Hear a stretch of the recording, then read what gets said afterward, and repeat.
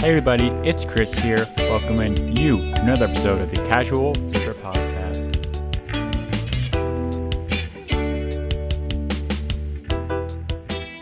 Hey everybody, welcome back to another episode. I hope you're super well on this Friday. We're going into the weekend and I know you're going to crush this weekend. Maybe you're going to work, maybe you're going to relax. It doesn't really matter. As long as you are happy with the outcome, we are all good. So this is a topic that has been heavily requested for quite some time. There's a lot of confusion and misunderstanding when it comes to tax obligations as an Amazon seller. A lot of what I talk about will be applicable for people in the States, especially when it comes to the habits that are required. But this is specifically for Canadian tax obligations as an Amazon seller. That's kind of where we're after. I wish I was fortunate enough to have this podcast already recorded when I was diving into this because there's so little content out there around this. The content I was able to find was from other accountants trying to get me to sign up to their firm, which they're doing the right thing. They are very, very doing the right thing, and it almost worked. But I was able to kind of pull on some strings and people in my life to get the answers that I needed. It took a little time, but we got to where we needed to be. So what I'm going to walk through is the business structure most people are using, GST, HST, and income tax. There's a difference. And then bookkeeping, which is another vital part of your Amazon business. And this is like the stuff that people do not talk about. And I don't understand why, because it's such a huge part of the business. Like, it's huge part of your, like, if you don't have this side figured out, especially the bookkeeping and stuff like that, like, how do you understand your numbers? So I don't know, man. It's all beyond me. The key thing is I've got my stuff figured out, and I'm going to do my best to help you figure your stuff out so that we can be successful together, especially as Canadians. Yeah, I got love for everyone else. People in the UK, Australia, the States, that seems to be a lot of the following that I have. You guys are amazing and I love you. But you're lucky in a sense that there's a lot of content for you out there. Canadians get a little bit left behind because the people that are crushing it here aren't necessarily super loud about it. So maybe, I can be one of those voices to kind of help people. So anyway, let's dive into this. Tax obligations as an Amazon seller for Canadians. So first things first, there are 3 ways to structure your business. This isn't just Amazon businesses, it's every business. There's sole proprietorship, partnership, and incorporation. 90% of Amazon sellers starting out will go sole proprietorship, which I am assuming you have as well, as this podcast is going to be geared towards sole proprietorship because that's what most sellers are. Some might incorporate down the road to take some of the legal obligations off them if something happens, which you can do even as a sole proprietorship with insurance, but most people are sole proprietorship. That's kind of where I'm going to focus on. The benefits of this are appealing because it's low cost, it's easy to manage, and if the business generates a loss, that loss can be applied to reduce the income gained from other sources. So if you have a full-time job but also an Amazon side hustle, you could potentially reduce your taxable income.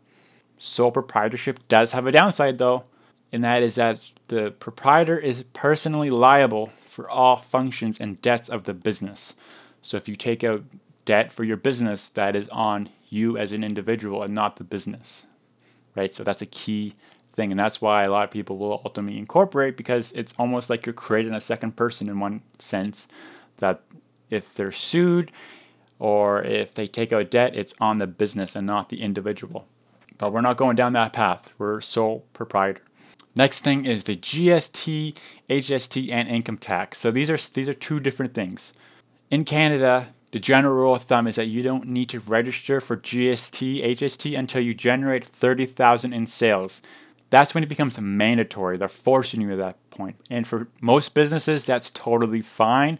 But for Amazon sellers, this is a huge mistake. It's free to register and you should do it immediately, way before the $30,000. So basically what happens is you charge the customer tax, which means the customer pays the tax, obviously. but that means that you're not going to pay the tax on the inventory. So if you're doing retail arbitrage and you're at Walmart and you buy an item that's $1, you paid $1.15. When you sell the item, you will charge the customer that 15 cents and then they'll give it back to you. The government will. So you pay the $1.15. So you paid 15 cents in tax at Walmart. You send it into Amazon. Amazon will then charge the customer 15 cents tax. And then you tell the government later, hey, that 15 cents, I charge it to the customer. So can I have it back? And they'll say yes. Because if they don't give it back to you, they've essentially collected tax twice for one item. So you buy inventory, pay tax, you sell the item on Amazon. Amazon charges the customer tax and sends it to you in the next disbursement. You record the amount collected either manually or with software. You send the amount you collected to the government. And in the same form, you tell them how much you paid in taxes on inventory, subtract the collected from paid, and that's the amount left owing. So everything you sell, you're going to collect tax on. But in contrast, you're also paying tax on the inventory that you personally buy. So this is confusing, I understand that, but when Amazon sells the item, they're charging the customer tax. And when you buy the item, you're paying the tax. So because Amazon charges it to them, you get it back. So to make this maybe a little bit easier, I'll use this kind of example. If you look at your disbursement and you collected, so what happens is once you start charging tax on your item, so you'll register your GST number, it's free. You'll go to Amazon, click on settings, go to tax, put in that number, and now they're going to start charging tax on everything. So if you look at your disbursements after that, it will show you exactly how much tax that they charged. So it might say that they charged $200 in tax for the last payment, but you might have paid $600 in tax. So now you'll get a refund of $200. So essentially, all your inventory that you buy, you don't pay the tax on it because the customer will for you. And then, so that's a very good thing. So if you're used to spending $11.50 on items that cost $10, now you can bring your cost down to $10. So I hope this isn't confusing. I'm sure it is. The moral of the story is if you're an Amazon seller and you're under $30,000 in sales, you should register it so you don't pay tax on your inventory. That's the point that I'm making. But the other thing is you actually don't get the tax back until the item sells. So if you're buying stuff or shitty product, then you're kind of shit out of luck, they might say. Now, with all that being said, we do have to talk about income tax really quick because that is separate. So GST, HST is tax that you collect and then send to the government.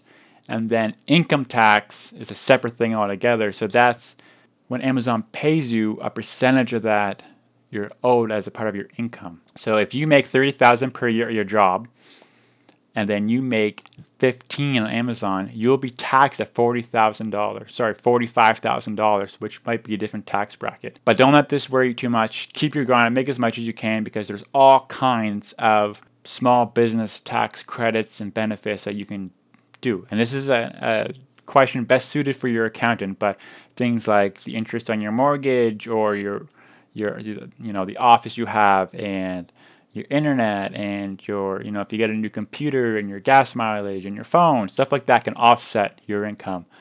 And not to mention if your business is not profitable, that can also help you as well. So every time Amazon pays you, you should be putting some aside for your income tax. I like to go with 25%. That's what I'm comfortable with. So 25% of what they pay me goes aside for income tax. All right. So that's something you can implement right away to kind of help you at tax season. And the other thing that'll help you at tax season is bookkeeping. Not just any bookkeeping, but good bookkeeping. Don't tell me you just have a drawer full of receipts and you write things down in pen and paper. That is not super ideal. Bookkeeping is an area that many people are behind on, which is a shame because good bookkeeping changes everything. I was behind 8 months on my books. I kid you not. And then eventually, and I actually thought I was doing a good job, but I really wasn't. I did a deep dive into it, and I've made it a habit now. But I can tell you that it is incredibly expensive to be behind on your bookkeeping. And as you're making it all up, you increase the odds of making mistakes. For me now, I'm hoping when I file my GST, HST, it's going to be a very quick process because I've got good bookkeeping.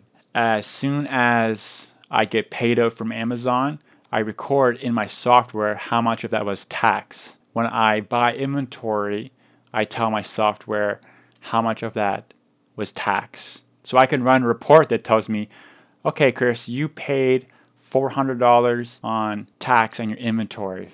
So when I go to remit my taxes, I can tell them, yeah, I paid $400. Here's the proof. And then I can say, but I also collected $600, right? So then that'll kind of balance itself out. So having software is going to make your taxes so much easier. Your accountant will love you, because you can say, here's my cell phone expenses, here's my travel expenses, my eating out expenses, my inventory expense. It just makes it very, very easy. So if you want a system like that, there's all kinds of them out there. QuickBooks, I personally use Wave. I found it to be very, very good. They have a separate app that you can take photos of your receipts in, which goes to one of my final tips, is keep all your receipts. Recently, Amazon lost a bunch of my product. It was like $300 worth. I haven't had a resolution yet, but they wanted a receipt or an invoice or some kind of proof of purchase. Now, luckily, I keep all my receipts and I use this app to photograph them. So I was able to just look at the date of when the shipment went out, and then I looked at the dates of the receipts, and I was able to quickly find it, save it, and send it to them. So I have that. But also, if the government comes knocking with an audit and they want proof of purchases and expenses and stuff like that, I'll have all that stuff. So keep your receipts, use some kind of app or something if you drive and you're sourcing a lot, because then you can track your kilometers and your gas. I use Mile IQ. It's a Microsoft thing. It is paid, but it really helps me track my mileage and that. So moral of the story is register for GST, stop paying tax on your inventory, keep all your receipts, track your kilometers, and download some kind of software and get it all figured out for bookkeeping, whether it's QuickBooks or Wave or anything like that. But anyway, I hope this really helps. This has been a long time coming. I'll get even more in-depth down the road, but for now, I hope this serves you well. Anyway, guys, keep crushing it. Enjoy your weekend and be well.